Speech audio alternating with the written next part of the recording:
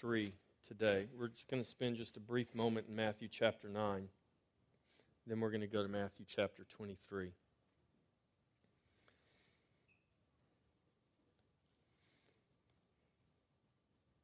We're talking about being Christianized or being converted.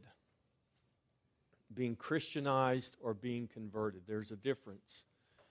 There's a lot of people who live Christianized lives. They appear to be Christians. They confess to be Christians. It doesn't even matter whether they go to church or not. A lot of people just say, oh, I'm a Christian. But they really don't have a clue what that word or what that term means. Well, that's one thing for people, in the world to have that mindset or that misconception. But it's quite another thing for the church to enable people to live in that mode of thinking or to even reinforce or encourage those things. And so here in Matthew chapter 9, let's read starting in verse 9. And I'm going to read to you these verses, these just short number of verses that chronicle the call of Matthew and the conversion of Matthew. His name was Levi. He was a tax collector and he became an apostle, one of the 12 apostles. And the Lord Jesus changed his name from Levi to Matthew. And so it says in verse 9, as Jesus passed on from there, he saw a man named Matthew sitting at the tax office. And he said to him, follow me. So he arose and followed him. Now, something that's interesting to me, if you read in Luke's Gospel, Luke chapter 5, verses 37 through 30, I think maybe 27 through, somewhere right in there, Luke gives the same account of Matthew's calling, but Luke says there was a man named Levi. And at the time Jesus called him, that was his name, Levi the tax collector. So Luke, who's giving his gospel and the account of what happened, gives a very accurate picture historically of this man named Levi who was called by Jesus to become a follower, and he got up and followed all, and then later on he became Matthew. What I think is interesting here is in Matthew's gospel, Matthew is the one writing this gospel. And I think it's interesting the way Matthew identifies himself. He doesn't say there was a man named Levi. He said there was a man named Matthew. And what that says to me, I think, is really something that we should all take to heart. It reminds me of what the Apostle Paul writes to the Corinthians in 2 Corinthians 5:17, where he says, if any man be in Christ, he is a new creation. The old things have passed away. Behold, all things have become new. Or in his letter to the Romans, where Paul says, reckon yourself dead. Or in Galatians 2:20, where Paul says, I have been crucified with Christ. It's no longer I who live, but Christ who lives in me. Matthew is communicating that. If you will look deeper than just his words here, there was a man named Matthew. If you'll understand what Matthew is saying about himself, Matthew understood that Levi died. The old man Levi, the old tax collector, the old sinner, the old publican that everyone hated, that was despised, that man died. The man that no one except sinners and other publicans wanted to have anything to do with, the Christians or the religious people of the day, the righteous people of the day, didn't want to have anything to do with this man. But here comes Jesus in two very simple words, follow me. And Levi the tax collector gets up and he follows Jesus and he becomes Matthew the apostle. And Matthew the apostle is writing this gospel. And you see, by even referring to himself as there was a man named Matthew, he has reckoned himself dead. The old is gone. It doesn't exist anymore. Levi is crucified with Christ. I have been raised a new creation. I even have a new identity. Do you realize that when you were born again, when you were crucified with Christ and raised with Christ, do you understand that you were raised with a new identity? Do you see yourself as having a new identity, or are you still living who you were? Do you still define yourself by the sin and the sinfulness of your old life in your old man? Or do you now see yourself and identify yourself in Christ, a new man raised a new creation with a new identity? That's who we are in Christ. So Matthew, he says, he saw a man named Matthew at the tax office, and he said, "Follow me." And he arose and followed him. Now it happened as Jesus sat at the table in the house. Matthew doesn't include this in his gospel either, but Luke does. Luke says that Matthew invited Jesus to his house and threw a feast, threw a party for him. Matthew doesn't give us that detail. Perhaps because Matthew was being humble in his account. I don't know. Matthew just says, you know what? He called me. I got up. I followed. He's in my house, eating with tax collectors and sinners. Many tax collectors and sinners came and sat down with him and his disciples. And when the Pharisees saw it, they said to his disciples, "Why does your teacher eat with tax collectors and sinners?" When Jesus heard that, he said to them, "Those who are well have no need of a physician, but those who are sick. But go and learn what this means. I desire mercy and not sacrifice. For I did not come to call the righteous, but sinners to repentance." See, Christianity is not about convincing people to believe in something. Christianity is being converted to belief, to faith by the power of God, by the power of the Spirit of God. God chooses to use men converted from darkness to light as vessels that He will work through to effect the conversion of other men from darkness to light. Jesus Christ is not physically walking the earth today, but His body is. We are the body of Christ.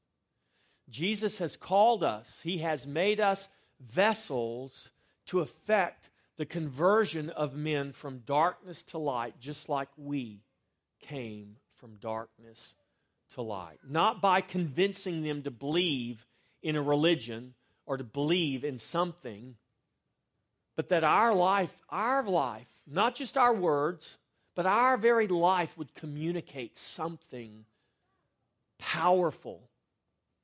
I once was darkness, but now I am light. I was Levi, the sinner and the publican, but now I am Matthew, the apostle. I was this, but behold, all things have become new. The old is passed away, and I am in Christ, a new creation with a new identity. Do you understand that that's what's happened to you if you have truly been born again? If you have truly been converted from darkness to light. So God chooses men converted from darkness to light as vessels He works through to effect the conversion of other men from darkness to light. And that happens as we walk as children of light. Paul the apostle writes to the Ephesians, "You once were darkness, but now you are light in the Lord. Walk, walk, walk as children of light." So here in this account that Matthew gives us of his conversion, and this is what it is. This is when Matthew experienced conversion from darkness to light. One day, he's just working in the tax office, and here comes Jesus, and Jesus says, "Follow me," and Matthew follows him, and before you know it, Matthew is converted from darkness to light. He becomes an apostle. He becomes a disciple of Jesus Christ. The old is passed away. Behold, all things have become new. And he writes this gospel. He writes this account as a new creation in Christ Jesus. And he records for us the very day that that conversion took place by the power of God. We see four elements in Matthew's conversion, or in this calling of Matthew by Jesus, that we should take note of. We see that there is the call of Christ to sinners. The call of Christ to sinners is this: follow me. Why? Why must we follow Jesus? Because Jesus is not a way, Jesus is the way. He didn't say, follow me if you want to, follow me if you don't have a better way. He said, follow me, period, follow me. Why? Because I am the way. There is the call of Christ to sinners. Don't be afraid to call sinners to Christ. Don't be afraid to tell people that Christ is the way. They need to know that. They need to know it in love, but they need to know it in truth. The call of Christ to sinners, follow me. We see the community with sinners. What did Jesus do? He calls Matthew. Matthew invites him to his house, and guess what? Jesus responds to the invitation.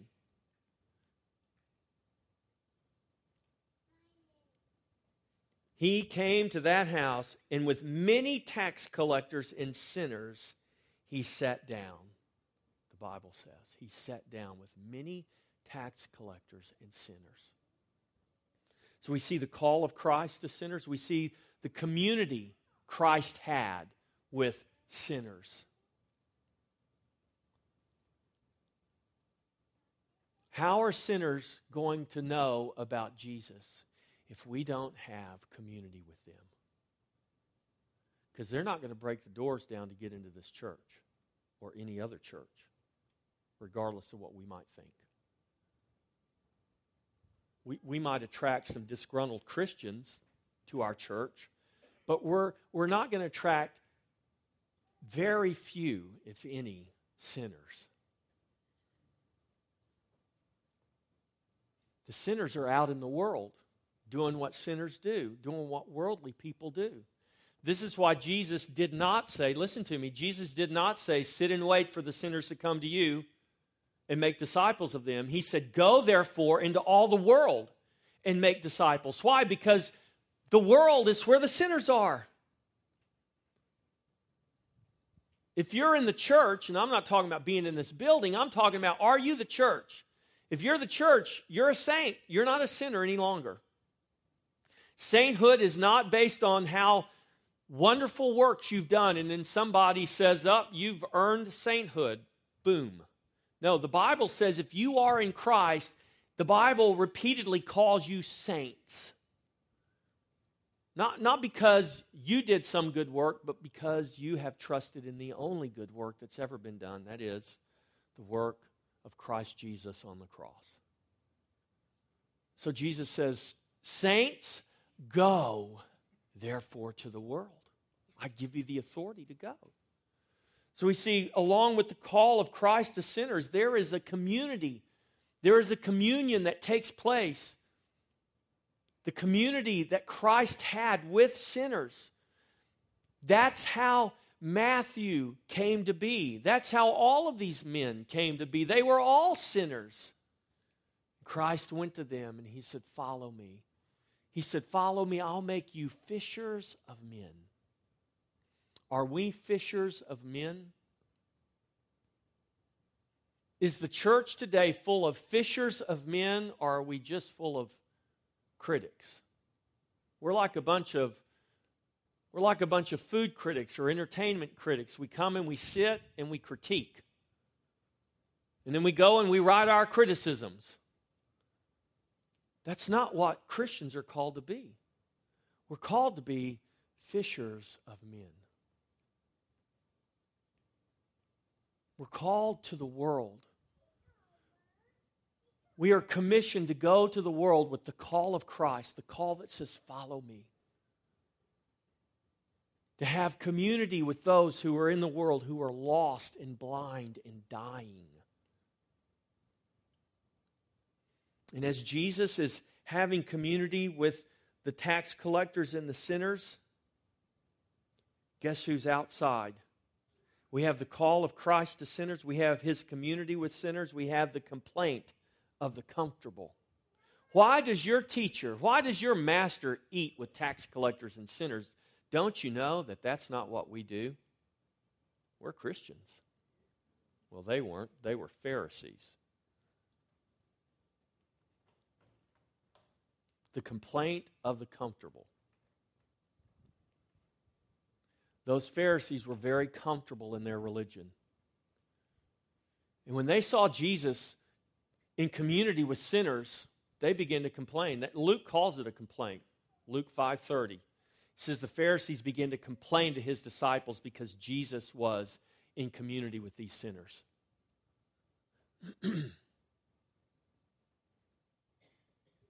And you might get some complaints if you will be bold enough and brave enough to step out there and have community with sinners for the purpose of seeing them converted. Not Christianized, but converted. It's not your job to go out there and change their lives. Only God can change a life. But we are commanded to go and to love them, to teach them, not just with our words like the Pharisees did, but with our example, the way Jesus did. So you have the call of Christ to sinners, you have the community with sinners, you have the complaint of the comfortable. And here's the response of Jesus to the complainers.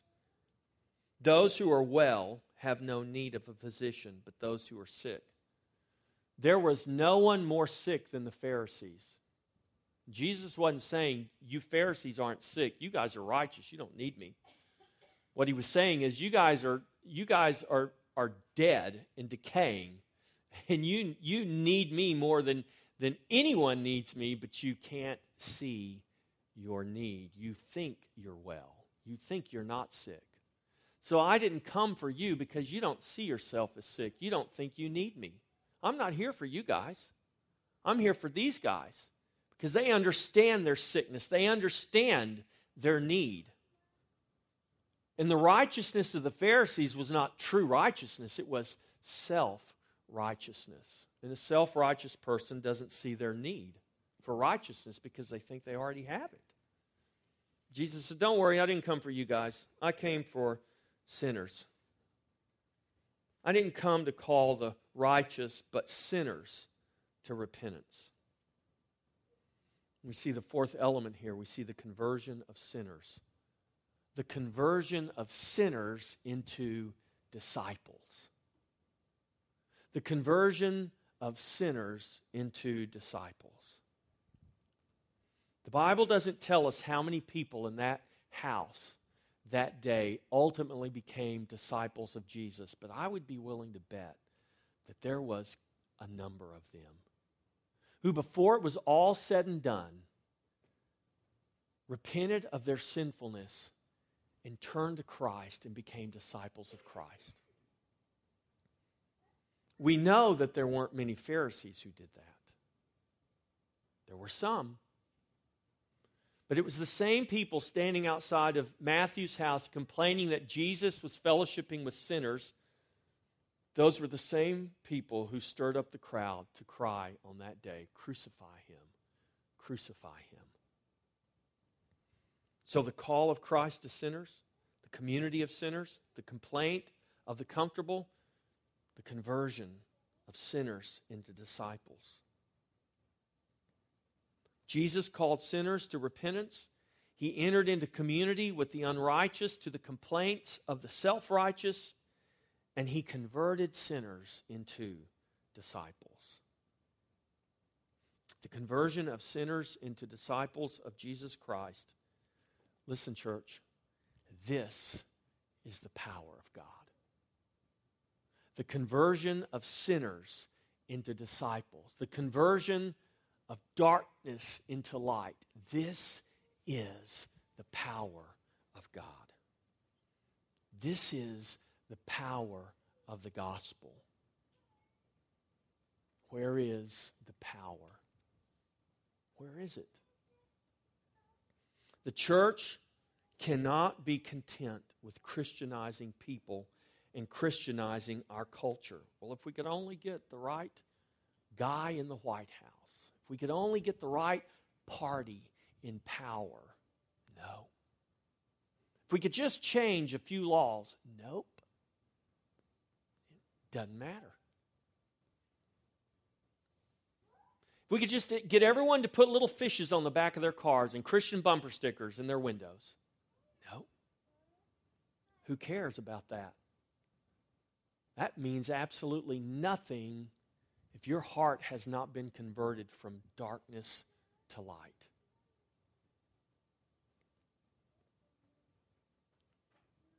The church cannot be content with Christianizing people in the culture. The church must seek the conversion of men's hearts.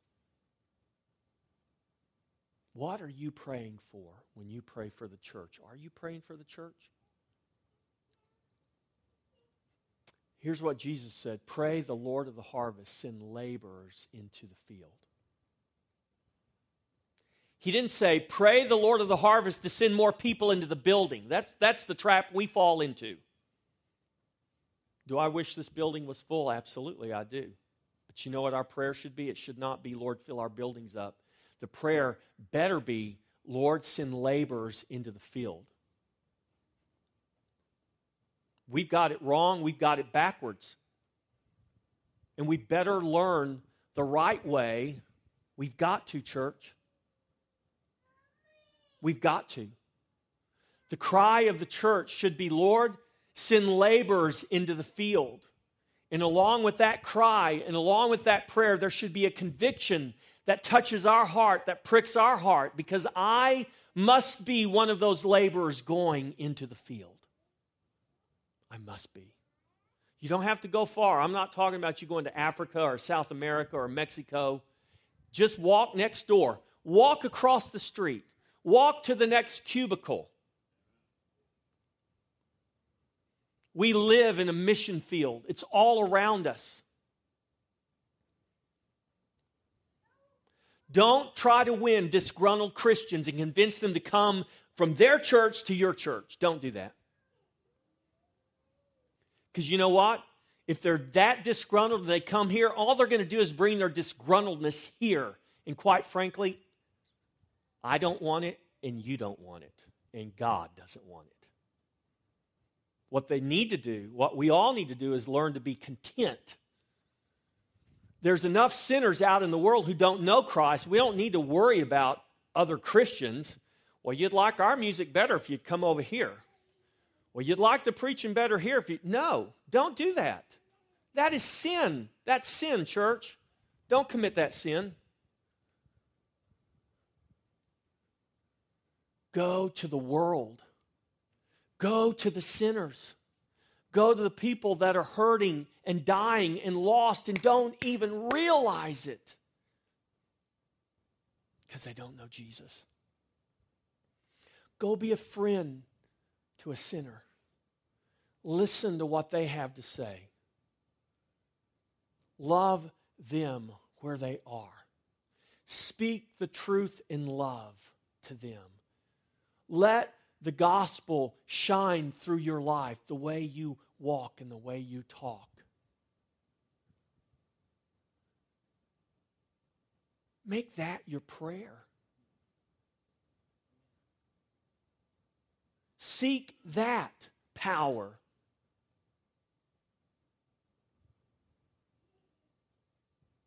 Pray and seek that God would use you as a vessel that would affect conversion in the life of someone who's in darkness. Very simply, this is what the Scripture commands us to do. This is our commission. This is your purpose. Don't look for what's my purpose? That is your purpose. That's why you exist. And in order for you to make disciples, you got to become a disciple. And maybe the first order of business is for you to begin to grow in the grace and the knowledge of Jesus Christ. Let God use you right where you are. Right where you are.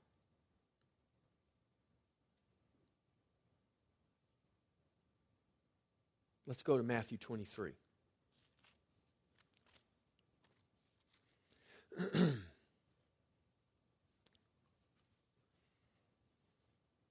Matthew 23. We're going to go through 15 verses here. I know that sounds like a lot, but we're going to go through them kind of quick. Matthew 23:1. Then Jesus spoke to the multitudes and to his disciples, saying, do you see the difference? God distinguishes. Jesus spoke to the multitudes and his disciples. Jesus understood that as he spoke, there were two groups of people out there. There were his disciples and there was the multitude. He spoke to both. We're not called just to speak to Christians. We're called to speak to all men. We speak to both, just like Jesus did. And here's what he said. The scribes and the Pharisees sit in Moses' seat. Therefore, whatever they tell you to observe, that observe and do. Now, that's a pretty amazing statement right there, because Jesus railed against the Pharisees. He was merciless against the Pharisees. Here you got the woman caught in adultery, and Jesus basically rescues her, says, he who is without sin cast the first stone. But yet to the Pharisees, if we read this entire chapter, you'll see that Jesus uses pretty strong language. He calls them snakes, vipers. I mean, he doesn't pull any punches with these guys. But yet, listen here to what he tells his disciples and the multitudes. The Pharisees sit in Moses' seat. Though they were wicked and corrupt, they had a place of authority ordained by God. They were lawyers. They were men who taught the law, who taught the Scripture. And he says, listen to what they say. Observe what they say. Whatever they tell you to observe, that observe and do. But do not, listen, do not do according to their works. For they say and do not do. Now let's bring that to our modern day world. How many of you have ever had a family member, a friend, an acquaintance say, well, you know, I would go to church, but church is full of hypocrites, and that's why I don't go? I mean, every one of us has had someone say that, right? I've said it myself. I used to take pride in that's why I didn't go to church, because church is full of hypocrites. So why should I go to church? A bunch of hypocrites. They're out there getting drunk on the weekend just like I am. The only difference is I know what I am. I'm not in church on Sunday pretending like I'm. That is such a cop-out. That is so wrong. That is not a reason to disobey God, to rebel against God. Here is Jesus. How do we know? Because here's Jesus saying it right here. The Pharisees sit in the seat of Moses. Do what they tell you to do. Observe what they tell you to observe, but don't do what they do. Because they say one thing and do another.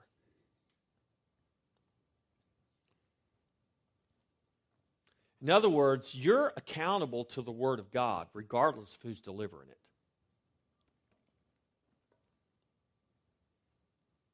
And woe be to that person who, Jesus told him, woe to you Pharisees. As a matter of fact, we'll see later on, he says, you're gonna receive greater condemnation. Why? Because of your place of authority. So the multitudes and the disciples were not released from what the Pharisees said in terms of what they, in the Word of God.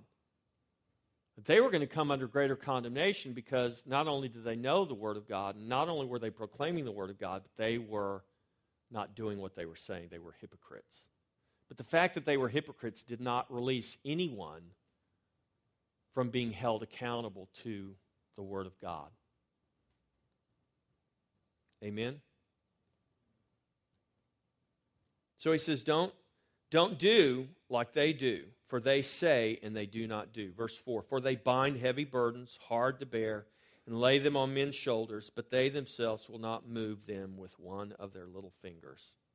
Here they're loading people down with all these things, but they won't even touch the very thing that they're loading all these people down with. But all their works, verse 5, all their works they do to be seen by men. They make their phylacteries broad and enlarge the borders of their garments. Phylacteries were these little things. They would have the scripture on parchment. They'd roll it up, and they would bind it on their forehead. They'd bind it on their forearms. And inside were these scriptures where God commanded them to do this. And they'd make bigger and bigger phylacteries. It had to be a very comical sight. I mean, it would be so foreign for us today to see someone walking down the street with this big old, leather case strapped to their head and these things strapped to their forearms, and inside are these little parchment things. I mean, it would look ridiculous for us today, but these guys did it because they thought it was, they just make it bigger and bigger and bigger, because it's kind of like, I drive a bigger car than you do. I've got a much more expensive, fancier car than you. I drive that car around with great pride. You ever seen people like that? They can't provide for their family. We see people like this at Shepherd's Heart. I've carried out countless bags of groceries to people that are coming there for food, but they're driving a brand new Cadillac, and I'm like, how can you afford to drive this thing? I can't even afford a Cadillac, But that's the way the Pharisees were. They were absolutely, totally bankrupt spiritually, but they're doing all these things that made them look so great. And they'd make the borders of their garments even broader. Everything's just, they were like a big flashing advertisement that says, I'm righteous, I'm righteous, I'm righteous. And Jesus is saying, don't be like these guys. Don't do that. They love, verse 6, they love the best places at the feast. They love the best seats in the synagogues. They're the guys that have the big, cushy, throne-looking chairs up here on the platform, and they sit there and they look at everybody. They have the best seats. They love greetings in the marketplace and to be called by men, Rabbi, Rabbi. But you, verse 8, but you do not be like these Pharisees. But you do not be called Rabbi, for one is your teacher, the Christ, and you are all brethren. It's kind of interesting. That term rabbi, this title that they gave to these teachers, really came about. It was something that really became very popular in Jesus' day. It was from the time of Herod the Great. There were two schools of rabbis, Hillel and this other guy named Shimei, and they were like opposing rabbinical schools. It's like these two famous seminaries, and you had a group that wanted to go to this one seminary, and the group that wanted to go to this other, and one group was saying that we've got the corner on the truth, and the other was like, no, we've got the corner on the truth.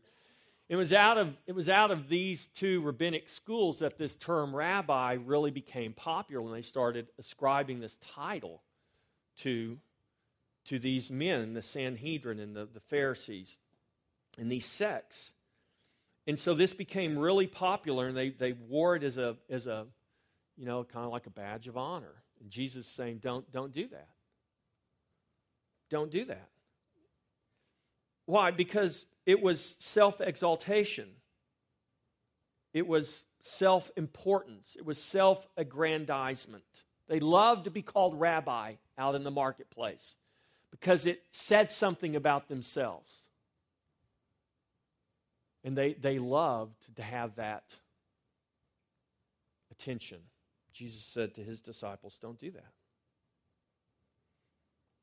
Don't be called rabbi, for one is your teacher, or one is your master. And you are all brethren. Listen, I'm standing up here today on this elevated platform behind this little podium. But in God's eyes, I'm not above you. We are brethren. I might have the title pastor. That's a calling that God's put on my life, but that doesn't mean that I'm above you because I'm your pastor. I have a different position. I have a different responsibility. I have an authority. That's a calling and an office that God gives to men. It doesn't come from men, it comes from God. But that doesn't mean that I'm above you. We're brethren. We are all members of the body of Christ. We all have one head, Jesus Christ. But that wasn't the attitude of these Pharisees. And Jesus is saying, hey, this was what the world was seeing. This is what men like Matthew, the tax collectors and the sinners and the publicans, they're looking at these rabbis and it's like, you guys, you exclude us. Not that they would even want to be a part of it, but even if they did, there was this exclusion because we are the rabbi, the rabbin. We have this exalted position, and you guys are just tax collectors and sinners. Jesus is telling his disciples that's not the way the kingdom works.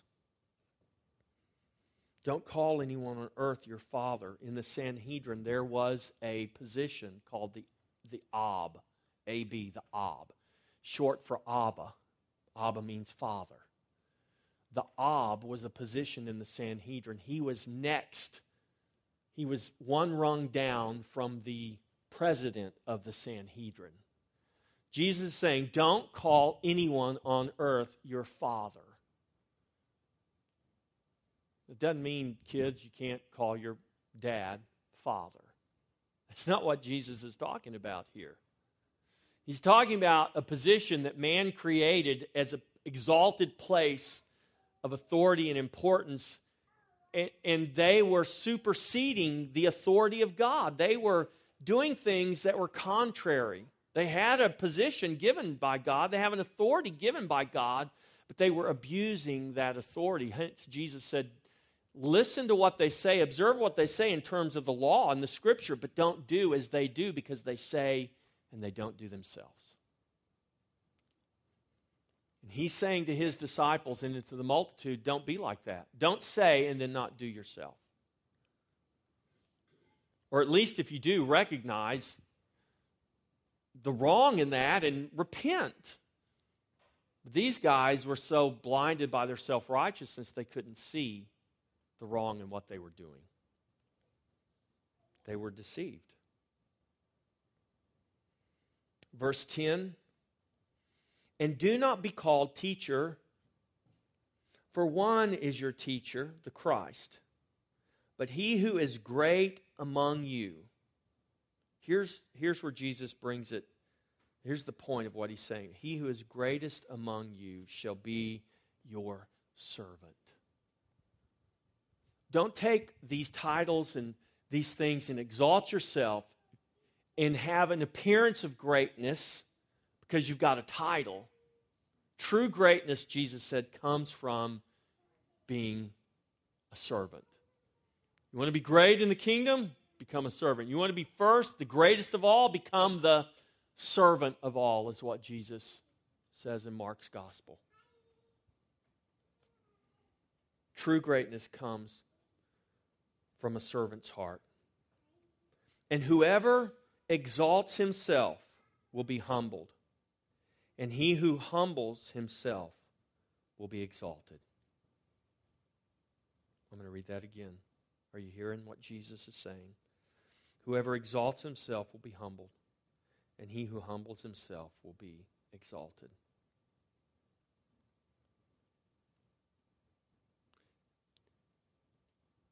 The most important thing is how God sees us, how God views us, what God knows about us, not what men say about us, not what title we have, not what position we've given ourselves or what seat we've taken for ourselves. No, what's most important when it all comes down to everything, God will sort all of that out. He will. And if we'll trust God and we will humble ourselves, He will in due time exalt us. And when that day comes, it's not that we're going to want to be exalted or that we're even seeking exaltation. Because the more we're able to see Christ, listen, church, the more clearly we're able to see Christ, the more humbling it becomes. The more clearly I am able to see Christ, the more clearly I am able to see my sinfulness. And that doesn't make me feel exalted. That actually is quite humbling. But out of that place of humility, God knows how to lift us up. See, humility is not, don't mistake humility with, being depressed and down and down on yourself. That's not humility. That's condemnation. Condemnation can be very humbling, but the humility that God wants us to have is not a self-condemning humility. It's not a self-judging humility where I'm trying to do penance, and it's just recognizing the reality of who we are in light of who God is. It's humbling. And when we come to see who we are in light of who God is, what it should do is cause us to cry out to God for His mercy and His grace and humble ourselves before Him and say, God, I don't understand why you saved me, but I'm so thankful you did. And out of that sense of godly humility, true humility, God will lift us up. He's our encouragement. He's our strength. Amen? So he who humbles himself will be exalted. But woe to you, scribes and Pharisees, hypocrites! For you shut up the kingdom of heaven against men. Woe to you, scribes and Pharisees, for you shut up the kingdom of heaven against men. For you neither go in yourselves, nor do you allow those who are entering to go in. It was said that the rabbin, you had these levels. They had a symbolic key that they would give to this person who had attained to great knowledge of the law and the Scriptures. And he'd have this symbolic key indicating that he had the key of wisdom and knowledge. And I don't know if Jesus is alluding to this here or not. But he says, you shut up, you don't go in yourself, and you shut it up so that no one else can go in. It makes me think of what Jesus said in Matthew 16:19, when after he gets through saying to Peter, upon this rock I'll build my church, and the gates of hell shall not prevail against it. I give you the keys of the kingdom. Whatsoever you bind on earth shall be bound in heaven. Whatsoever you loose on earth shall be loosed in heaven. This is the same authority that Jesus is referring to in the beginning of Matthew 23. When he says the Pharisees sit in the seat of Moses, what they say, do, what they observe, tell you to observe, you observe that. Why? Because they were sitting in the seat of authority. They had the key. Jesus says to his disciples, I give to you the keys of the kingdom. Whatever you bind on earth shall be bound in heaven. Whatever you bind on earth will be bound in heaven. Whatever you bind on earth or in heaven shall be bound on earth. Jesus, I know in our charismatic tradition, we like to think that that's dealing with demons and spiritual warfare. Listen, there is power and authority there, but what Jesus really is talking about here to his disciples is, I'm giving you guys authority to write the gospel. The key is the gospel. Who cares if we get people delivered from demons and healed from sickness, but their soul is never saved and they go to hell? What have you done for them? And don't you think that the devil can't heal people and the devil can't do miracles? Because he does. There are lying signs and wonders. Read the book, The Beautiful Side of Evil. No, what is true power is the power to save men's souls. And this is the power that Jesus has given to his church. This is the key that Jesus has given to his church. It's called the gospel. Now, in the preaching of the gospel, listen, is there healing? Are there demons cast? Absolutely. Read the end of Mark's gospel. These signs will follow those who believe. But the point are not the signs. The point is the gospel. The real power is not whether this body is healed physically or not. The real power is, have I been taken from darkness to light? Is my soul saved? If I gain the whole world and live to be 250 years old and die in perfect health but go to hell, what have I gained? Nothing. Where is the real power? There is no power. There was an appearance of power, but there was no real power there because it couldn't carry me beyond the temporal into the eternal. So he says, you guys have the key. But you don't even go in yourselves, and you certainly don't let others go in. Woe to you, scribes and Pharisees. For you devour widows' houses, and for a pretense make long prayers. Therefore you will receive greater condemnation. We're all brethren, but because I have the calling of pastor on my life, I understand that I run the risk of greater condemnation, greater judgment because of what has been entrusted. That doesn't give anyone a pass. But this is what Jesus is saying to these guys. You guys have been entrusted with the key to eternal life. You've got the Scriptures. You know the Scriptures. You teach and preach the Scriptures, but you are a bunch of hypocrites. You don't even do what you're telling the people to do. You will receive greater condemnation. Woe to you. This is why James says, let not many of you desire to be teachers, because you will receive a more strict judgment. Some of y'all think I'm uncompromising on certain things. That's why I'm uncompromising on certain things. In that day, Jesus isn't going to say, well, you should have compromised because the culture was... No, it doesn't matter. It doesn't matter what the culture does. This goes right to the point of what we're talking about today. We're not called to Christianize. We're called to make converts. We're called to make converts.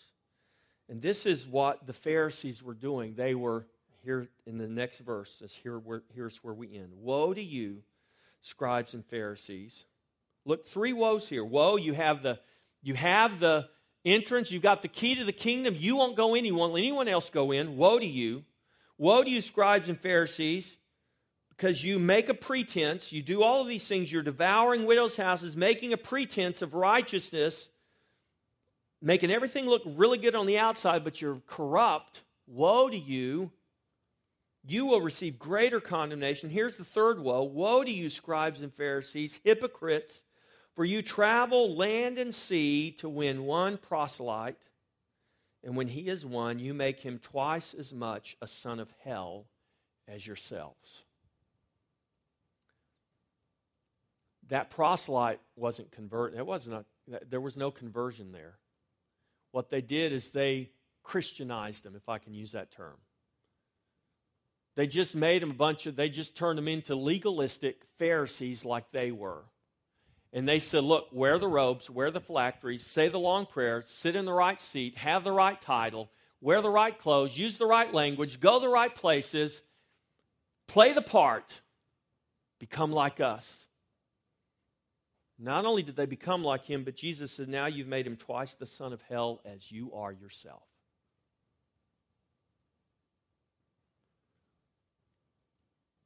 This was my point last week when I said, we're content with the homosexuals as long as they stay in the closet, right? Why are we? They're just as lost in the closet as they are kissing each other in the Chick-fil-A restaurant. But we somehow get all upset because they're kissing each other in a Chick-fil-A restaurant, but as long as they stay in the closet, we don't really care about them. Or how about abortion? As long as it stays in the back alley and I don't know about all the abortions that take place, I don't really think much about it. Or whatever other sin you want to name. As long as everything has an appearance of godliness, as long as everything looks like it's nice and Christianized, are we happy? Oh, they pray. They pray. The Senate prays. The Congress prays. They open up every morning with prayer. Really? I wonder what good that's doing. Oh, but God forbid, don't take that prayer away. Because if we ever took that prayer away, then our Congress might go to hell. I got news for you. It's already gone to hell. They pray every day, and it has not made one bit of difference. You know why? Because that prayer is nothing more than appearance of godliness. We're happy about that prayer because it just shows we're a Christian nation still because our Congress still prays. Really? So did the Pharisees. They prayed a lot longer prayers. No. So let's go back to where I started. We looked at Jesus walking down, and he looks at a man and he says, "Follow me." And the next thing you know, he's in that man's house eating supper with him and his friends, who are all a bunch of sinners and publicans. You got the self-righteous people outside who are all worried about whether we have an appearance of godliness or not. Well, Jesus, that doesn't appear very godly, eating with those sinners. But at the end of the day, that man became a disciple. He actually was converted. The Pharisees went halfway across the world to win a proselyte, and he became twice the son of hell that they were. Why? Because one was the influence of man, and one was the power of God. Church, we cannot settle for less than the power of God.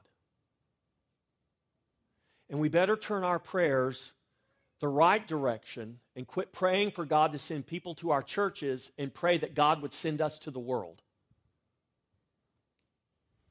I mean, a lot of Christians do good just to get to church on Sunday morning. How are we going to win the world? How are we going to reach the lost?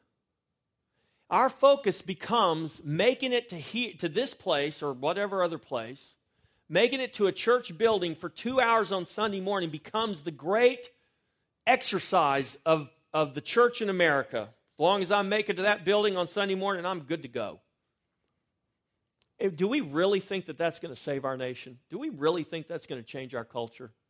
Do we really wonder why America is just on the downhill slide and it's going faster and faster and faster? And the fact that it is, I believe, the grace of God. I think God's just letting it all fall apart. It's a good thing. I know you guys might not believe that, but it's really a good thing. Because the longer we live in this illusion that everything is okay, because we still fly the flag and we still say the prayer before the Congress starts, as long as we keep living in that illusion, we are dying and we don't know it. Let's go ahead and realize we're sick and we need a Savior. But let's go to the Word of God, to the cure that God has given to us. Not the cure that the world says, not the cure that the worldly church says. Let's go to the Scripture and find the cure. And the cure is the gospel. And the gospel doesn't say sit and wait. The gospel says go therefore. The gospel doesn't say be content with an appearance of godliness that has no power. It says seek God. Preach the gospel that is the power. Go in the power and the authority that Jesus has been given. Go in that power. Go in that authority. And be the gospel to the people all around you. You know what? When I become the gospel to the people around us, before you know it, they're going to be coming to church with you. How many of you just ask, hey, invite someone? It could be as simple as that. Just take the time to have a conversation with somebody. Ask them about their life. You don't have to have a doctorate in theology. Don't carry your Bible when you go have a conversation with somebody. Just go have a conversation with them. Let Christ in you come out. Let the love of Christ come out. And you know what? If you'll begin to do that consistently with people, before you know it, God will do something in their lives.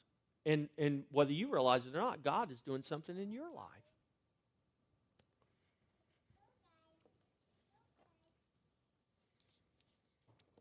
Christian is not a label that we obtain because of the traditions we adopt. Christian is who we become through the power of God. The good works of the church and the good works of men cannot atone for the lack of power we have become content with. Do you hear me? The good works of the church and the good works of men cannot atone for the lack of power we have become content with. This isn't about you going out there and doing more good works in the name of God. There's enough good works done in the name of God. I'm talking about something real. I'm talking about reaching into people's lives, being available for people. Not just going and doing something and calling it good.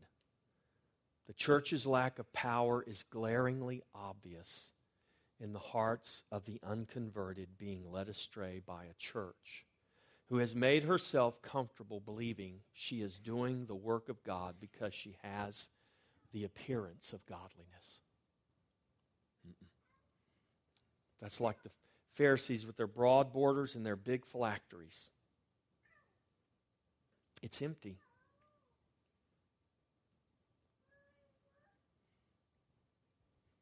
Jesus said, "Woe, you Pharisees."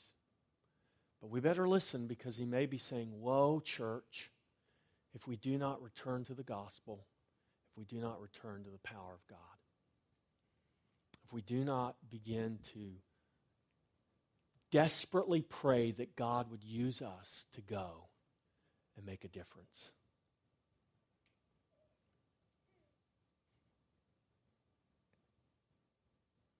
I challenge you to pray that God would send laborers and that you would count yourself as one of those laborers that he would send out into his harvest field.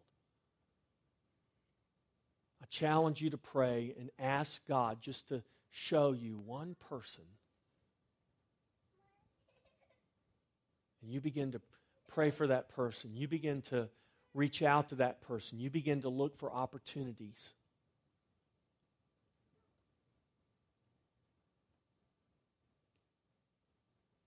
And let God use you as a vessel of his power. That we wouldn't get hung up about how many are coming here. What we ought to really be hung up about is how many that are not going there. So we're all hung up on how many who are not coming here. God ain't worried about that. What God's saying is, no, you got it backwards. You're worried about who's not coming here. What we should be worried about is who is not going there. We are called to go and make disciples. And you and I need to ask myself, before I make a disciple, what kind of disciple am I? And you're not going to be discipled apart from the Word of God. You're not going to be discipled apart from making yourself available for God to speak to you through his Word, for you to interact with other believers, to build yourself up one with another in the Word of God, in prayer. This is why our fellowship is so important. This is why our coming together is so important.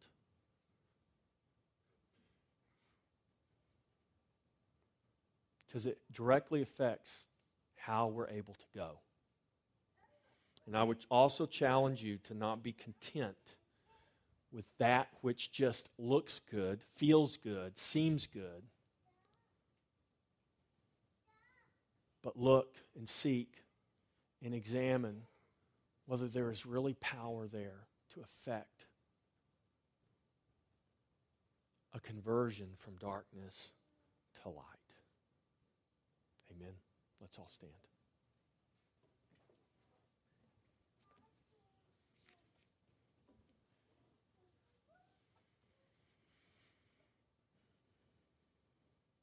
Lord, challenge our hearts.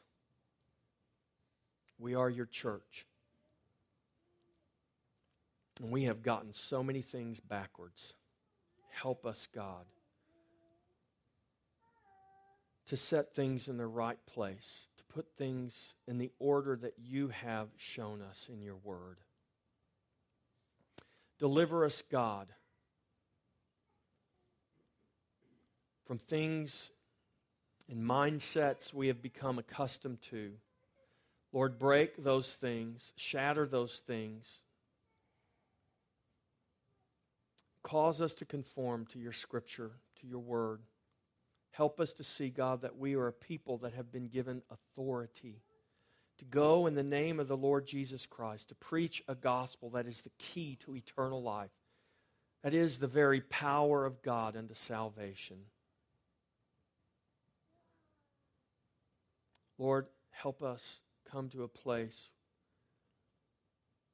that the wonder of that truth, the wonder of that reality would return to us.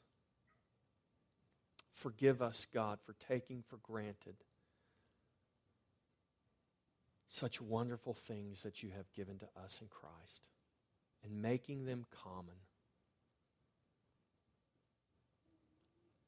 Forgive us, Lord, for being like Pharisees.